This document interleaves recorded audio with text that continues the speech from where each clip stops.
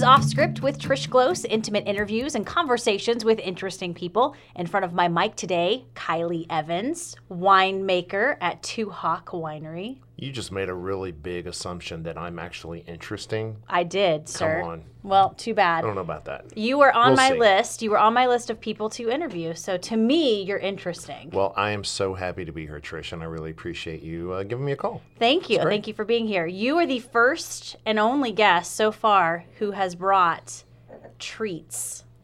Should we open that now? I think so. No, let's do it. All right. It's only, what, 10:30 in the morning? Yeah, it's like 10:40. You're golden. You're a winemaker. You do this all the time. Well, I've already done some of this morning, in fact. You've already tasted wine this morning? Yeah, I did. We're getting ready to bottle next week, so we're doing some final adjustments to some chemical parameters of the wines in preparation for bottling. So Nice. Whenever I do that, I always like to make sure we're not going too far with anything. So I started tasting wine about 8:45 this morning. Oh my goodness. Yeah, I tasted 6 wines and then took a break and then came back and tasted 3 more. So Is your palate, your tongue, your taste buds, are you even like ready for, does it matter when you taste wine? I would just think at 8:45 you're just not there up here.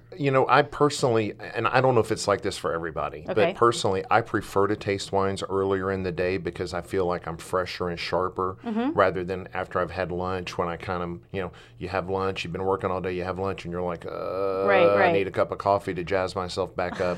But in the morning like that, I'm usually pretty fresh and ready to go. Okay, well here's a question. Do you brush your teeth before you taste? Yeah, I brush my teeth every morning when I first get up, but I usually will have a cup of coffee. Okay, so we're talking teeth have been brushed, but you have like good coffee mouth going. Absolutely. Okay. Absolutely. That's a fair, legitimate question. Okay, hey, first of It all, is. cheers Cheers. to you. Yeah, What good did morning. what did you bring this morning? So this is a sample of the Two Hawk 2016 reserve level Malbec that we call the Darrow Series Malbec. Oh, snap. Yeah, this is awesome. You did stuff. not hold back. You brought the good No, stuff. well, it's you. I mean, come on, Trish. You think I'd be bringing water in here for you? I know better than that. So this, have I tasted this before or no? We may have had a barrel sample of this at one of the wine club events or something maybe that you were at or at some other point in the tasting room.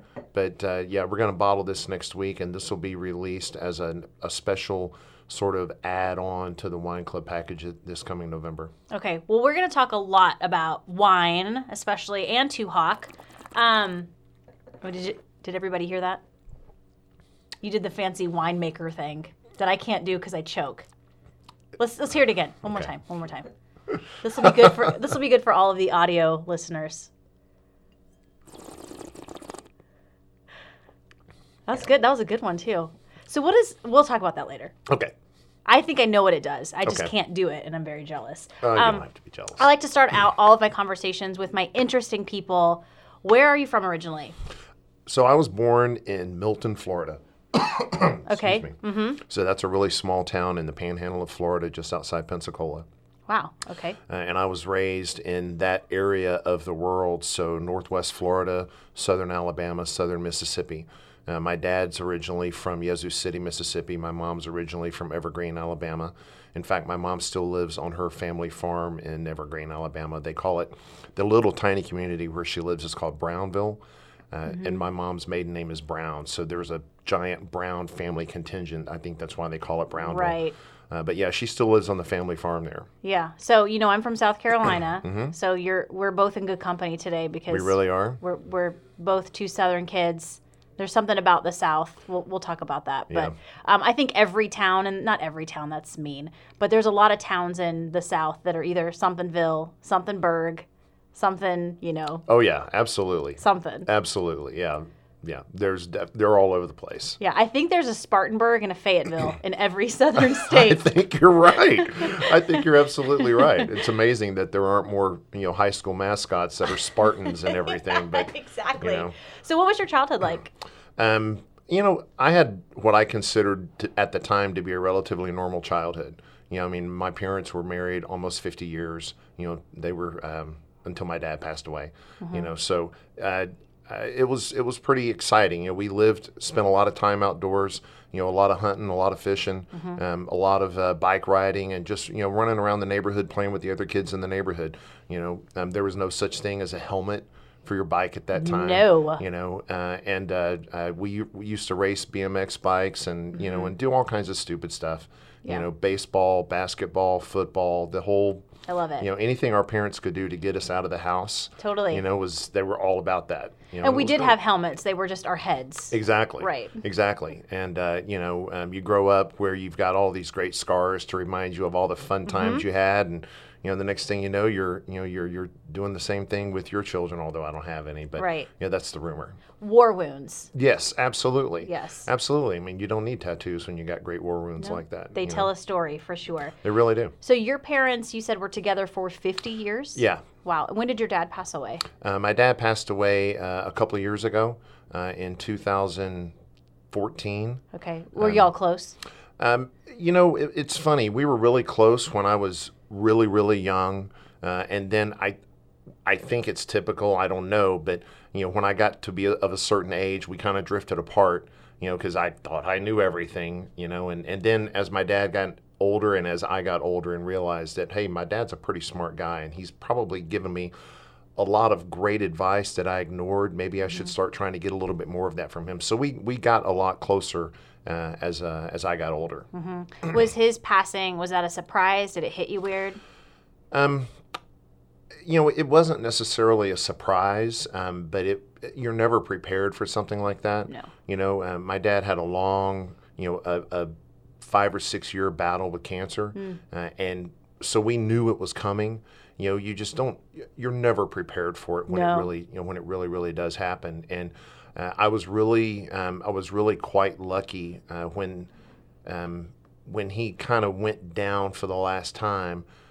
Just before that happened, my mom called me and she said, "Hey, your dad's having some problems. You should come visit." Because we were in Oregon, and they were living in Alabama, and I kind of figured out what I could do and said, "All right, I'm gonna go back for 3 or 4 or 5 days just to see my dad and hang out for a little while." Right. And it wasn't very long. It was the second day after I flew back that he went into the hospital and didn't come out. And I was just incredibly fortunate to have been there when it happened. To be standing there at his hospital bed with my mom and my brother, and it was something that I cherish. I mean, it was tough, and it's difficult to kind of talk about it and think about it again. But yeah, I was really fortunate to be there, and I'm really glad that I was able to get back there. I think all of that stuff happens for a reason. There was a reason why you chose that specific time to travel back there. Whether you knew or he knew somewhere. I mean, it was just sort of meant to be in a weird way. And I think you're right. It's even if the doctor says you have 6 more months with this person and they go in 2 weeks, you feel robbed. Yeah. You're never really prepared for something like that. Yeah, we were. So just before that happened in 2011, my grandmother was not doing very well either. And so my wife and I moved back to the East Coast of North Carolina. And in that 3.5 year span that we were there, excuse me, I got to see my grandmother 4 times. I got to see my dad 4 times. And until then, I had not seen them since probably 2007. So I went almost 4 years without seeing either one of them. And then I got to just cram a whole bunch of time in with them while we lived in North Carolina. And then, we just had an opportunity to get back to Oregon, and we knew we wanted to do that. And so we did. And I'm just incredibly lucky. And my grandmother passed away in 2012, and I was there. Yeah. So that was really important. I mean, she was a very special lady and a huge influence on me. Did you call her Grandma or Grandma something? Mama. Mama. Yeah. Oh gosh, you're Come from the South. on. Mama. I told you I'm from the South. So mine was just Grandma or Granny. I called her Granny, but anyways. And then your dad, what was your dad's name?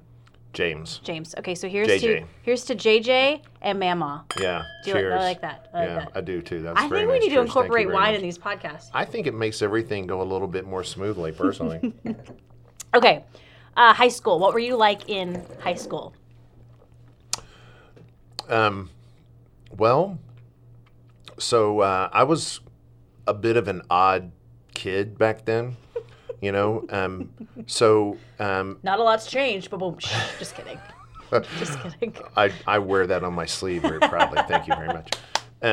So, you know, I lettered in sports and I lettered in academics, and that in a small high school in a small Florida town, you know, full of country people, if you will. You either had the jocks or you had the smart kids, you know, the geeks or whatever you want to call them. And you were both. I kind of fit in between the two. Yeah. Yeah. So I had a lot of friends that were, you know, athletes, and I had a lot of friends that were academics. And I was in the band as well. So I kind of, Oh man. I did a lot of things, but it was a lot of different various things, you know. So you were like a jock and a smarty pants and a band geek. Yeah. all wrapped up you into know, one. I would wear, you know, my athletic uniform to band practice sometimes, because I would literally go from band practice to, you know, a baseball game or something Right. like that. And so I'm sitting there, you know, practicing with everybody else in my uniform, and I kind of felt strange, but, you know, but there were times where I didn't get to do things with the band because I had athletic commitments.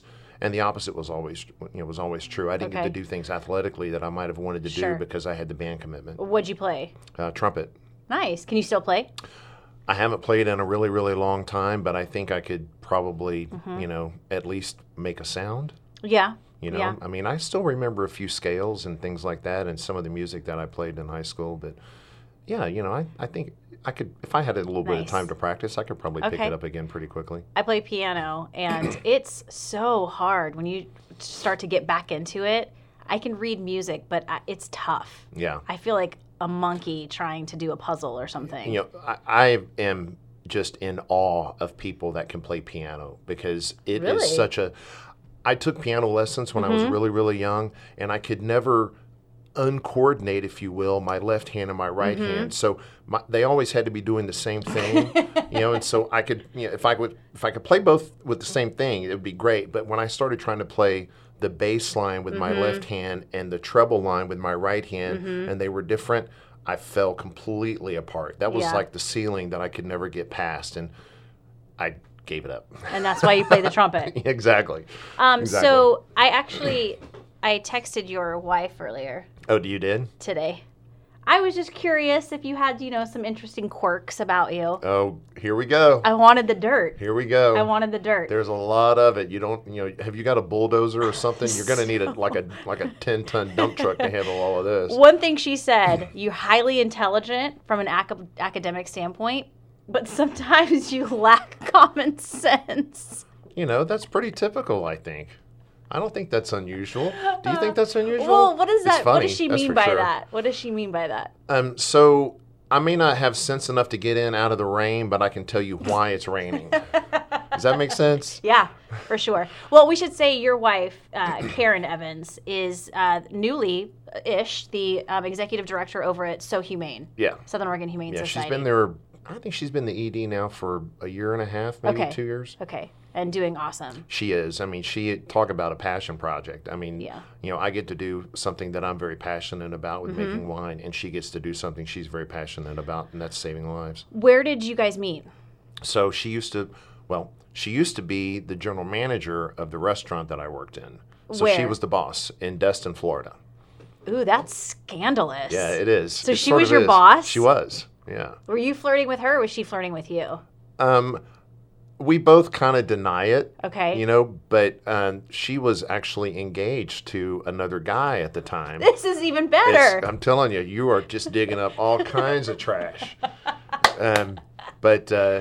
Yeah, so she was engaged to this guy. Okay. And we met, and you know, I mean, it was a professional relationship. Mm-hmm. You know, but after she and this guy broke up, so we had known each other for a little period of time, and she had to go to a wedding. She had been invited to a wedding.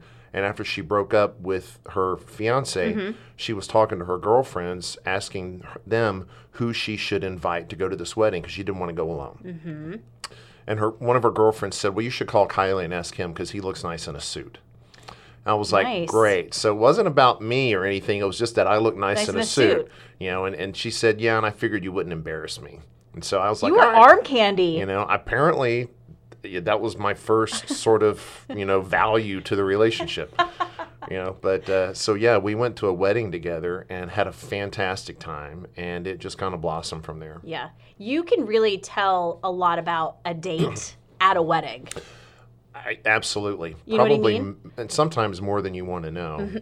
Yeah. But I mean, how much worked. this person drinks, if they like to dance, if they're social, if they're okay meeting other people. You can tell a whole lot about somebody when you take them as a date on a wedding. Absolutely. To a wedding. I agree 100%. Okay, I agree. so we had a lot of fun too. You guys started dating after that? Yeah, we started dating after that, and it just kind of clicked. I mean, we were both a little bit older.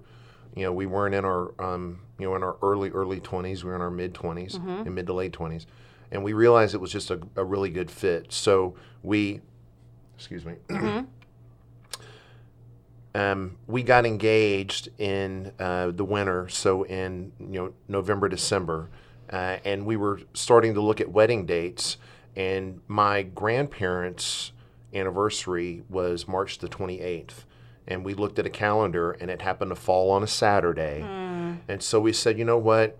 We don't want to have a massive wedding. We wanted a small, intimate kind of gathering. Well, why don't we just go ahead and get married? And of course, now when that was announced, you can imagine the scandalous rumors that began about how, they're going to have a child in 6 months after the wedding and everything else. That's why they're getting married so fast. This is a small, conservative little town. I get it. And so, next thing you know, we're getting married, 3 months after we got engaged.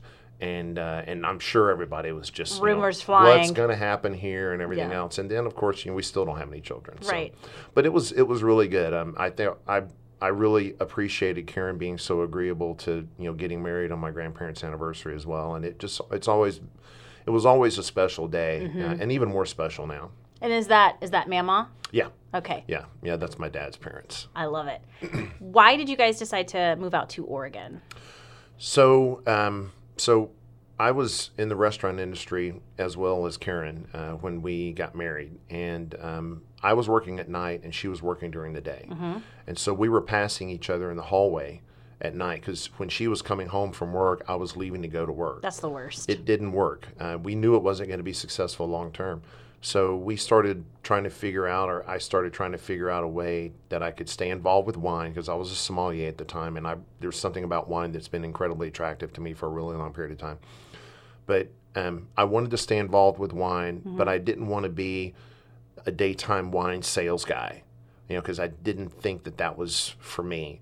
So we started looking at ways that I could stay involved with wine and not be in the sales role, and that meant production. That was the other option.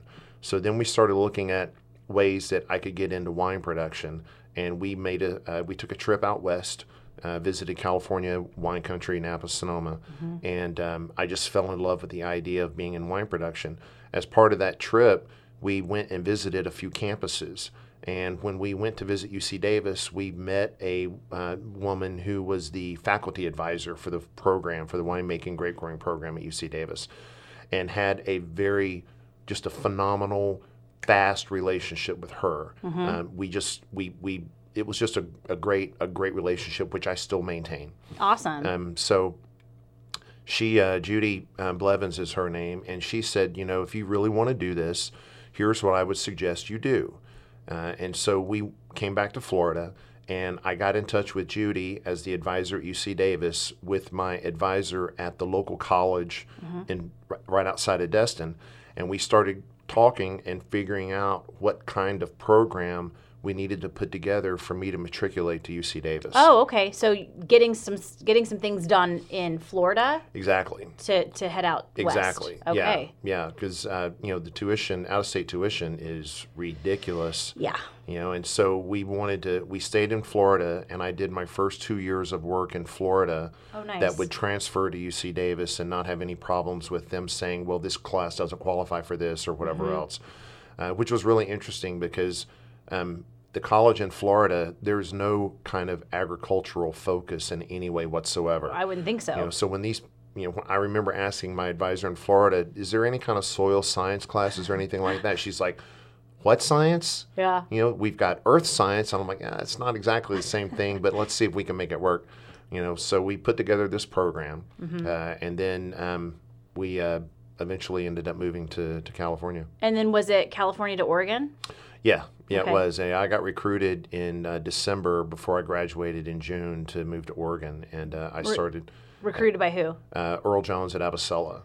Dang. Yeah, so I got recruited out of Davis. You're fancy.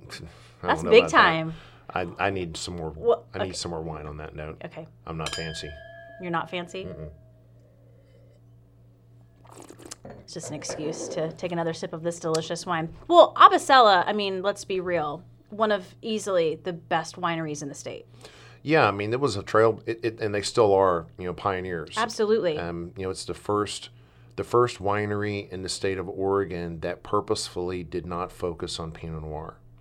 And so Yeah, and Greg Jones, the son, has taught at SOU. I don't know how long, but is kind of like the guy when it comes to climate change and what grows great where. And I mean, he's been sort of the face of Oregon wine for a long time too. He really has been, yeah, and especially now that he's at Linfield College. Yes. And they've got the entire, the Evanstads were so generous in granting the money to start the wine program at Linfield College. And it's the thing I love about it so much is that it's not just a program to grow wine and make wine. It's a program that studies wine history and wine aesthetics and how Oregon has been shaped due to the wine industry. Not only how Oregon has shaped the wine industry, but how the wine industry has shaped Oregon. It's a really interesting concept, and it's going to be something that, in 40, 50, 100 years, people in the wine industry in Oregon are going to be able to look back at that and go, wow, this is why it happened. This is how it happened. Being able to document all of that and really be able to study it and learn from it. It's huge. Were you stoked when you got that recruitment, or did you know that it was that big of a deal? I mean, I think that's a big deal. I didn't really know it at the time. I knew the Willamette Valley. Okay. I didn't know anything about any other wine regions in Oregon. I knew the Willamette Valley a little bit. I knew the Columbia Valley a little bit because it kind of, I knew it drifted down into Oregon, but I didn't really know that much about it. Columbia Valley's always been Washington to me. But I tasted wines from Abasella when I interviewed with Earl, and I tasted them and I was like, holy cow, these are incredibly good wines, and from a region that I've never heard of. You're like, Umpqua? Yeah, exactly. What? I was like, what is that? Where is that again? Exactly. But I tasted the wines. I could see the potential. And so I thought, you know what? I've never been one to really follow the book necessarily. Let's see what happens. Let's go for it and see what happens. Okay. You were there how long? 7 vintages. Wow. Yeah. And you went from Abasella to, you didn't Agate go straight Ridge. to Two Hawk. No, I didn't. So 7 vintages at Abasella. And then I moved down to the Rogue Valley to Agate Ridge Vineyard out in Eagle Point. Right. I was there for 3 years. And then we moved to the East Coast. Okay, so you took a break. That's right. I remember this part of the story. You actually moved to North Carolina? That's correct. Okay. Yeah. And then after 3 years in North Carolina, we had a great opportunity to move back to Oregon. And so we did. We moved back to the Rogue Valley. And was that Two Hawk? No, it wasn't. It was Ledger David Cellars. I'm just trying to get to Two Hawk. Yeah, so we're going to get to Two Hawk. Okay, so that was Ledger David? Yeah, I was at Ledger David for about a year, a little less than a year. Okay. Yeah, a little less than a year. Did you miss Oregon when you were in North Carolina? Tremendously. Did you? Yes. Aw. I mean, Karen and I are both warm-natured, and so being back, and it wasn't as bad for me because I don't wear a suit to work anymore. Right. So I can wear shorts and whatever I feel like. And in wine growing areas, generally they're pretty moderately, moderate as far as the climate goes. Excuse me. North Carolina was a little bit on the warm side, but that's okay. But the humidity was something that we thought we were going to leave sort of behind, just because where we were being humidity a is little the closer to worst. the mountains. Yeah.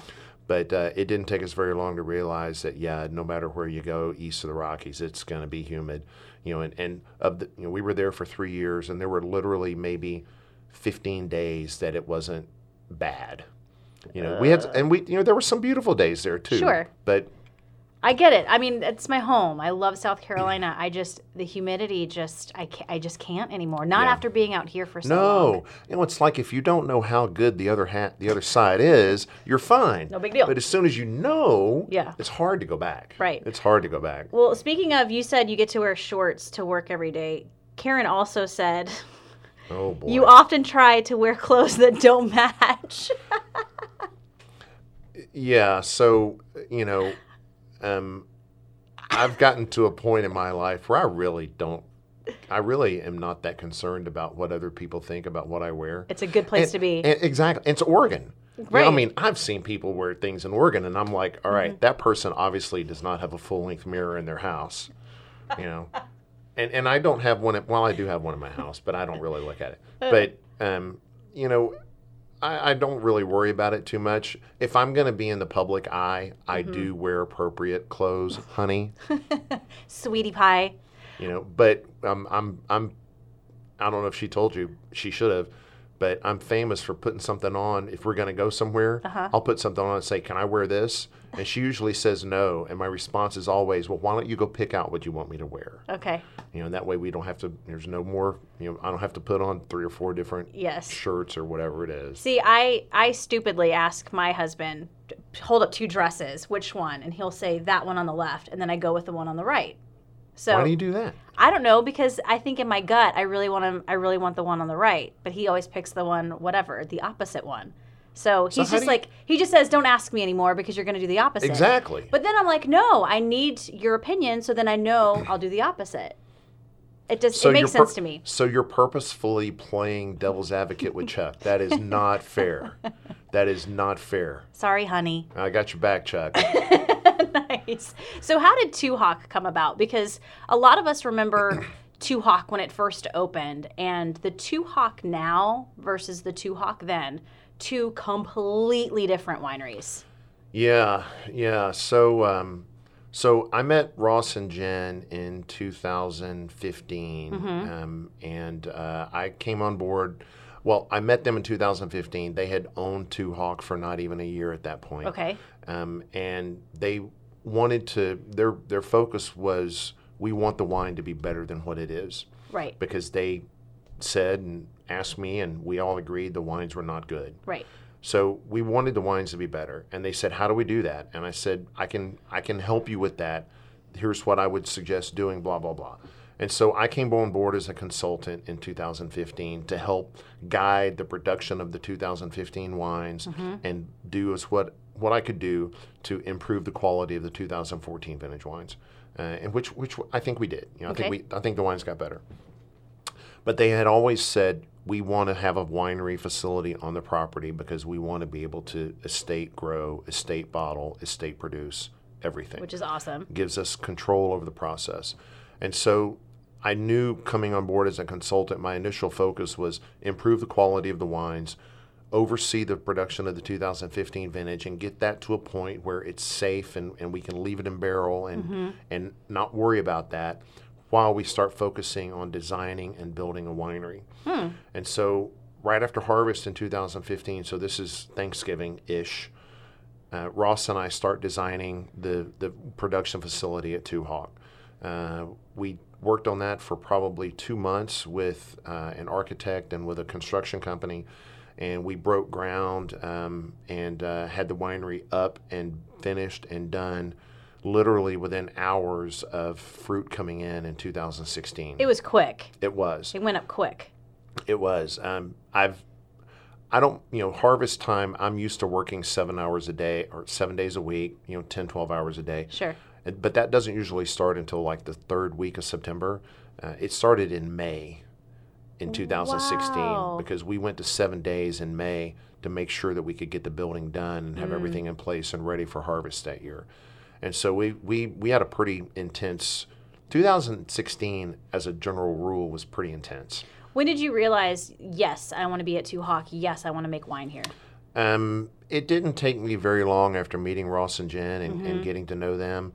They've got really sophisticated palates. They had a focus on quality. They were willing to do what it takes to be at the level that they wanted to be at. They didn't want to be the average kids on the block. They wanted to achieve at a very, very high level, and that takes a lot of commitment. It takes a lot of drive. It takes a lot of focus. And they had all of the things that I think you need to have in this industry to be where they wanted to be. And so it felt like a really good fit. They're also pretty great. They are. They're fantastic people. I mean, they're the kind of people that you don't meet every day. Yes, exactly. I would agree with that. We have to talk about dogs, especially because your lovely bride is the executive director over at So Humane. You guys have how many dogs? 5. And you'd have more if it were up to Karen? Oh, if it was up to Karen, we would have, I don't know, 25 or 30. Tell me about because I have an Italian Mastiff at home. Tell me about your Brazilian Mastiff. Yeah, we have a Brazilian Mastiff who is 11 years old. Oh, my goodness. He is just he's a senior citizen of senior citizens, I swear. He's, but he's incredible. We've had him since he was a puppy, and he is just, we've had him for half of our marriage. We've been married 20 years, and we've had him literally for half of our marriage. That's super special. Yeah, he is. He's a phenomenal dog, too. He is just as loving and tender and caring with us and with all the little dogs as well. He doesn't like other people. He's got his little pack and his little cave and his little area. That's all he needs. That's all he wants. And so long as he's got that, he's very, very happy. He's very, very comfortable. I think there's a big drive with dog owners especially that your dog has to get along with other dogs. It has to get along with kids. It has to get along with people. And sometimes that's just not the case. Dogs just, they kind of make up their own mind. My dog, for instance, not a big fan of other dogs. So that's just what it is. Yeah. I accept that. You accept that. Yeah. I don't have a problem with it. I'm okay with it. It's because I don't like other people sometimes. Same here. I don't like other dogs sometimes. Exactly. Even better. Yeah. But yeah, it's an interesting sort of pack dynamic that we have. We've got 2 Chihuahuas. We've got 2 little mutt dogs, and then we've got the Mastiff. And so we range from 125 pounds to literally 4 pounds, and it's funny to see how they all interact with each other. It's really, it can be really frustrating at times, as I'm sure parents are with children. But there are a lot of times that it's really funny and rewarding, and we just love sitting and watching them sometimes just run around and play. I know. It's pure joy. All things that they do. It really is pure joy. It really is. I have this theory. I've told this story a few times, but I have the theory that dogs take in all of your negative energy. They just take it in from you. They're like, give it up to me, and then they poop it out for you. And that's how it goes away. I think you're absolutely right. Thank you. It's the best therapy tool I've ever heard of. It's science. It's scientific. So a lot of people won't get it. But it is. So we're gonna get to my final 3 in just a second. But first, Karen did say something incredibly sweet about you. She said she called you an encyclopedia about wine. You remember, she says, every wine that you've had with nearly every occasion. Is this true? Well, there are wines that I remember, absolutely. Do I remember every wine I've had at every occasion? No. You should have just lied right there. Well, I can't lie. I got to be truthful. Absolutely, I remember every wine. If I said that, then I'm going to get a phone call or an email or something from somebody that says, Sure. well, I remember having this wine 25 years ago. And I'm like, I don't have a clue remember. who you are. What was like one of the best wines that you've ever had, if you can remember? Well, the seminal moment for me as far as wine goes was a dinner party in 1989 that served 1986 Opus One. And so that was the first time I ever had wine, and I said, "Oh my goodness, this is unbelievable! How did this happen?" How old were you? I'm not gonna say.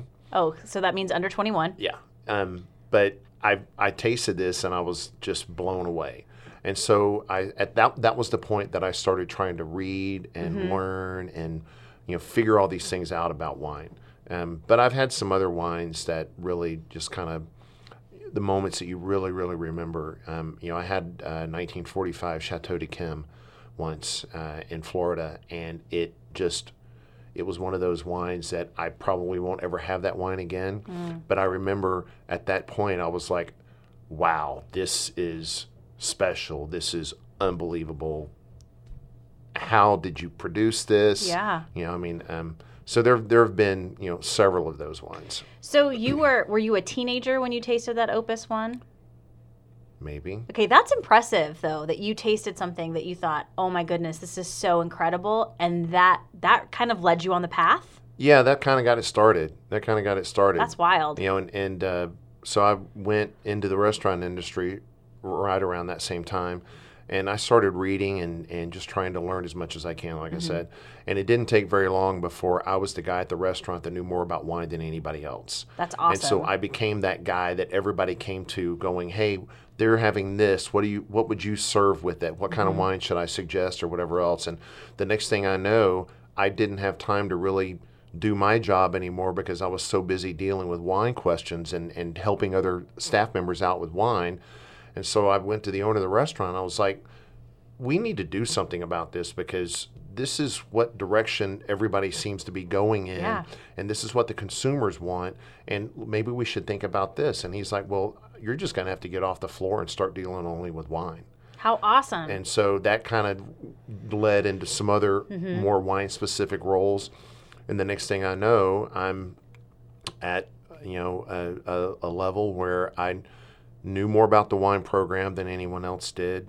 I had tasted more wines. I was good at pairing wines with food. I was good at talking to customers and selling wine to them, and so that kind of just, that's where it all kind of That's really developed. Cool. I like that. I will always remember this Malbec and the first time I tried it. Good. Very special podcast today. Yeah, my pleasure. Thank you. All right, final three. I'm not sure if I prepped you on this, but we'll get through it. Best advice you've ever been given? So you did prep me on this one. Okay, I did my job. Yeah. My dad told me, whatever you do, be a man, tell the truth. It will always get you out. Ah, that's good. And so I've tried my best to live that way. But from a wine point of view, because we've talked about that so much, I once had a guy who was the general manager of one of the restaurants that I worked in as the wine steward. And he told me one time, he said, it doesn't matter if you know how to make wine, if you don't know what good wine is. And I never really appreciated that until I got to UC Davis, and I'm at this wine tasting with a bunch of other students in the program. And, I didn't know these people from Adam. They didn't know who I was or anything. But this one guy kept making these comments about the wines, and it didn't strike me as necessarily, he was talking about the wine in such a way that he was telling us what he tasted, but it wasn't done in such a way that made any sense. And I will never forget, he said, when we tasted this Pinot Noir, and he said, yeah, this has got a really nice asparagus kind of smell to it. And at that point, I just had enough. And I looked at him and I said, so since when has asparagus been a positive descriptor for Pinot Noir? Totally. And he gives me this look like, how dare you question something I would say? And I was like, great, you smell asparagus. That's wonderful. Don't tell the world you smell asparagus. Yeah. People want to know what it smells like in a positive way. That's not doing it for me. Anyway. I didn't realize, Advice. well, first of all, there's asparagus, the vegetable. It smells okay, I guess. But when you eat asparagus, what comes later is not pleasant at all. No, it's got a very unusual, the texture is unusual. The flavor can be really, really strange. But I'm talking about when you go to the bathroom after the fact. Trish, we're trying to keep this at least PG. It's asparagus pea, and it doesn't smell good. No, it doesn't. It doesn't. We don't. I think Okay, people can we'll move figure on. that out for themselves. I didn't have to spell it out? Gracious. No, I don't think so. Okay. It was important. It was, yes. If you ever left this place, Southern Oregon, what would you miss the most? What would bring you back? Oh, gosh. What would bring me back to Southern Oregon? The wine industry would definitely bring me back. Mm-hmm. But outside the wine industry, I just love the outdoor activity options that we have in the Rogue Valley. Mm-hmm. I love to hunt, fish, and play golf. And so the fishing around here is amazing. You're in the perfect place for all three of those. I mean, I love being on the Rogue River. It is just one of the most magical things I've ever experienced, and so that would bring me back. Awesome. That would definitely bring me back. And if you were ever given a final meal and a final drink, what would that look like? Should I have prepped you on this question? Yeah, also? you should have, because this It's a doozy. That's a big one. I know, especially for a foodie and wine people. It's always tough. Although Liz Wan's answer to this question, brilliant, spot on. Yeah, she nailed it. I really don't. I haven't really given it that much thought, honestly. I mean, I think it would depend. I've heard is interesting on the radio a couple days ago. I listened to this show, and it's kind of a talk show thing on the radio. But one of the staff of the radio station was getting ready for a colonoscopy. And they said, all right, he hadn't eaten in like 3 days or whatever, and just starving when you come out of it. And they said, so what's going to be your go-to meal? Okay. And he's like, well, it might actually have to be a cheeseburger and a hot dog. Yum, that sounds awesome. And I'm awesome. like, okay, I can understand that. But if it's your last meal ever, I don't know. I mean, I can honestly say sauteed king crab and a great bottle of white Burgundy. That might be really good. But if I'm in the mood for a steak, I would love to have a bone-on filet mignon and a great bottle of great bottle of Malbec, great bottle of Bordeaux. You can great do it bottle all. of Napa Cab. You can do it all because it's your final meal. Yeah. Have courses. Yeah, that's a good idea. First course would definitely be some kind of shrimp. Second course would definitely be a little soup, maybe a little salad. A little soup. Yeah. Third course would be a pasta dish, because there's when we lived in North Carolina, we found an Italian restaurant that was off the charts. Some of the best Italian food I've ever had. And their carbonara was brilliant every single time. And they did not use cream in the carbonara. Just egg yolk? As it should be done. Just egg yolk. Just egg yolks. But carbonara with a great glass of Soave Classico, that'd be a really nice little third course. Yeah, this question was really hard for you to answer. Jeez. It's not a good answer. I mean, there's one answer. I can't limit myself to only one answer to that question. That's just too much. I know. I feel you. I'm the same way. That's why you have to go in courses. Definitely. If So what was Liz's answer? Oh, Liz was, well, you'll have to listen. Did you like that? Well played. That's what I call a tease. Well played. She went right into courses. She didn't even ask, can I do courses? She just went there. I know she ended with she said, I wanted to end with a good glass of whiskey or scotch. I can't remember. Yeah, I would end up with a glass of Sauterne for sure. I'm not much of a liquor drink guy. But, a really nice glass of Sauterne or a glass of porter. Actually, since it's the last meal, I'll have one of each, please. Yeah, one of each, please. Thank you. Yeah. Awesome. If you're listening to this podcast on iTunes and you like it, please subscribe, rate, and review. It helps other people find us. We're also on Google Play. Check out the video portion of this podcast at ktvl.com. Just click on features and then off script. Kylie Evans, it has been a pleasure. Trish, pleasure's all mine.